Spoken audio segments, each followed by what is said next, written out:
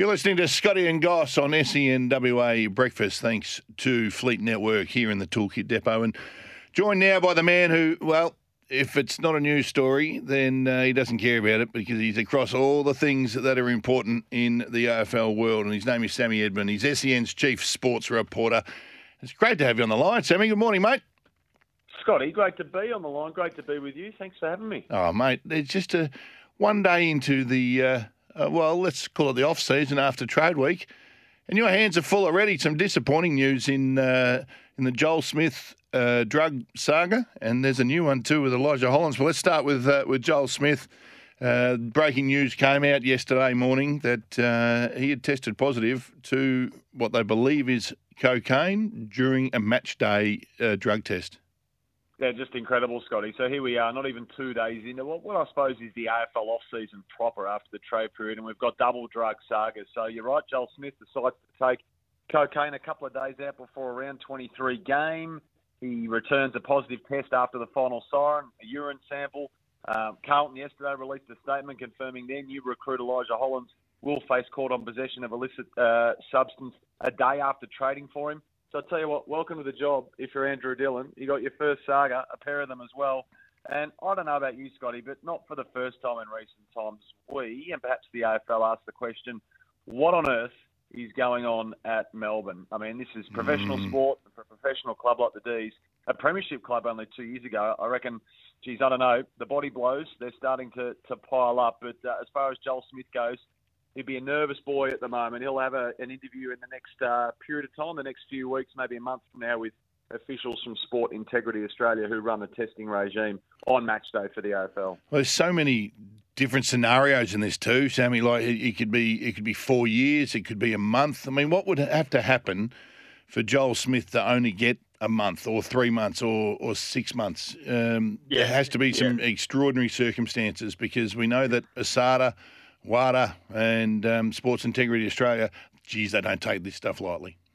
No, so the illicit drug code, we need to point out, is obviously separate from the anti-doping code. Now, the AFL's separate illicit drugs policy is being reviewed at the moment by the League and the Players Association. So if a player tests positive to an illicit drug under the AFL anti-doping code, then they face a 2-year ban if it's in competition and potentially a 3-month ban if it's out of competition. But critically, Scotty, the Sport Integrity Australia website states the following, and it says, before 2021, the presence of these substances in your system in competition could lead to a 4-year ban, but from the 1st of January 21, if an athlete tests positive to a substance of abuse in competition, the sanction is only 3 months if the athlete can prove the substance was used out of competition and was unrelated to sporting performance. So Smith will need to prove both of those things in his hearing with Sports Integrity Australia in the coming weeks. And you're right, he could have it reduced to a month under the AFL's anti-doping code if he agreed to do things like undergo, substance of abuse treatment. There's a mental health overlay to that sort of thing as well. But clearly that rule change from a couple of years ago works in his favour. It's staggering that 2 days out from a game. And look, you'd be an absolute idiot to say that recreational drugs, they are illicit drugs, are not rife across the entire community, not just AFL standards, but to be sitting there 2 days before a game doing whatever the hell he was doing is the staggering thing. And this all comes on the back of, you mentioned Melbourne and what is going on down there. And the spotlight has to be shone on there. There's been rumours for a couple of years now, hasn't there, Sammy, about what's happening, and it starts with the coach, it goes to the playing group, their culture. But where there's so much smoke, there has to be some fire. And this comes on the back of Simon Goodman, proclaiming at the D's best and fairest that they have a great culture, and that everything is absolute rubbish. Yeah, well, it goes back even further than that. It goes back to the former president, Glenn Bartlett, and his strong belief that there were behavioural issues at his club back in 2021, and they've been repeatedly squashed. Can they continue to be? I mean, Bartlett was bulldozed out of the presidency shortly thereafter. So is their heads in the sand at Melbourne, or are they miles from the beach, Scotty? It is 2023. Should we expect 44 different men to be priests? But as we said earlier, this is professional sport. This is a professional club. And this is a situation where you've got rumours around the coach who was investigated for his behaviour and he's repeatedly denied those. There was an internal investigation into his conduct. Clayton Oliver this month was taken to Footscray Hospital for a CT scan and X-rays after suffering a seizure, and has long battled mental health challenges as well. You had that silly little drunken fight at Entrecôte, something as simple as that, just over the fact that one demon was a premiership player and another was not. And now you've got the Joel Smith saga on top of that. So Clayton Oliver's recently moved in with Max Gawn. Max has taken him in. Max is on holidays in Fiji at the moment. I mean, you can't watch someone every minute of every day. What needs to happen from here will be of great interest to the AFL and their integrity department and their new boss, Andrew Dillon. And I would assume Gary Pert, Kate Roffey, the entire leadership at Melbourne, who surely now, Scotty, you have to take matters into their own hands on a serious front. Well, on a non-serious front, you feel for Mrs. Gawn, don't you? She's got Max, she's got a 2-year-old, a one on the way, and now she's got Clary. She's got her hands full. That lady and a patient lady. But on another serious note, we just touched on Elijah Hollands. Recently traded to Carlton, and he's now been served a day later, notice to appear in court over possession of an illicit substance. How much do you know about that? And two, do you think Carlton knew about this with their due diligence before they picked him up, or has this been, g'day, welcome to the club, and I'm sorry, what's that? Yeah, no, they did know. They released a statement yesterday, Carlton, to say that they made a quote-unquote informed decision to proceed with recruiting Elijah Hollands, who's obviously the brother of Blues winger Ollie, after Elijah came clean to Carlton last month, Scotty, that he had been served with this notice to appear in court. So Carlton knew that. They were told that by the player and his management. They decided to proceed anyway with recruiting him. And then 4 minutes after their statement dropped, the Gold Coast Suns said that their now former player would appear in court on one count of possession of what they said was a small quantity of an illicit substance. So the AFL Integrity Unit, again, have been brought in as is standard. The Blues are saying that Hollands will commence pre-season training on schedule in November, but not something they were blindsided by, at least not yesterday anyway.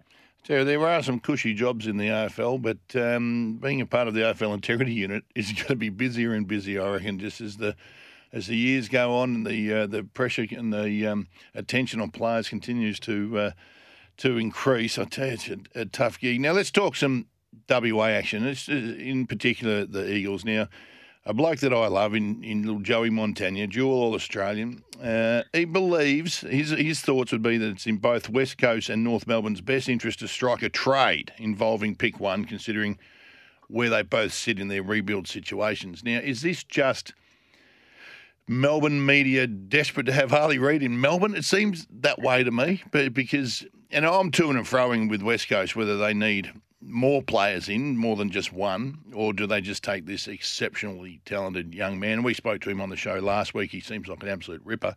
Where do you sit with this, Sammy? Yeah, and we've spoken to Rowan O'Brien, of course, the list manager at West Coast on Trade Radio, understandably keeping his cards really close to his chest. We had Brady Rawlings on yesterday here at SEN, North Melbourne list boss as well. His cards really close to his chest.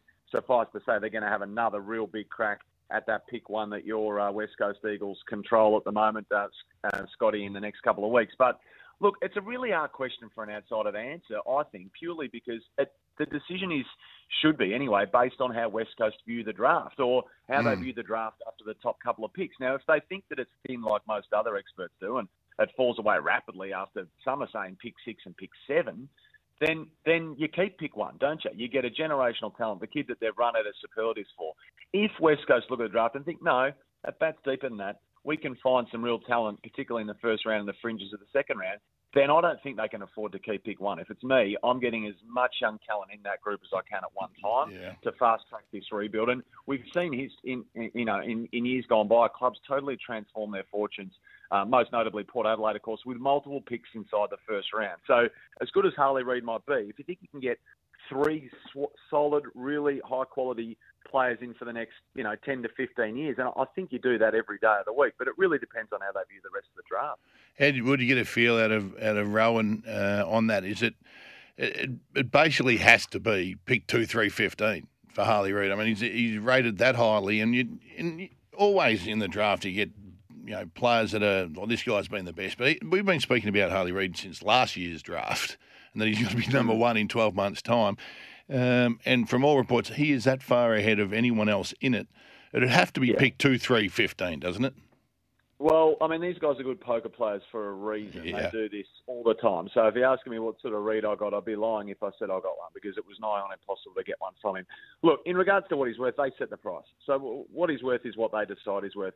For me, I think that's overs. I wouldn't be, if I'm North Melbourne, I wouldn't be giving 2, 3 and 15. I'll be giving 2 maybe, and I'll be giving 15. I might be giving 17. I might be giving 8. I'm holding my pick, one of those 2 and 3s, absolutely. But yeah, look, I mean, it really depends on what West Coast, where they think they can get that. They have a million contingency plans about where they can get certain players, where they'll get through to them. There's certainly a negotiating behind the scenes as well with certain clubs, a bit of back scratching as well. That we're committed to this guy. What are you guys doing? So this will all get worked out, I'm sure well before draft night. But it's going to be a fascinating watch, because I think other clubs don't think they're out of it either. I know Melbourne are trying to work up as well. Hawthorn are trying to work up. North Melbourne have the best sort of arsenal to get it done, but the West Coast are in a great position because in many ways they can't lose. I tell you, the biggest story that you'll be chasing is the explosion at AFL House if North give up 2 and the compensation pick 3. The AFL will be filthy on them, because it'll probably set them back just a little bit as well, because they need more than one player themselves. They can get. Hey, Sammy, thank you so much, mate, for joining us, buddy. Always good to chat to you. And you can hear Sam on the Captain's Run right after we wrap up here on Scotty and Goss, so stay tuned to SEN WA. That's Sammy Edmund. Good morning. Thanks, Scotty.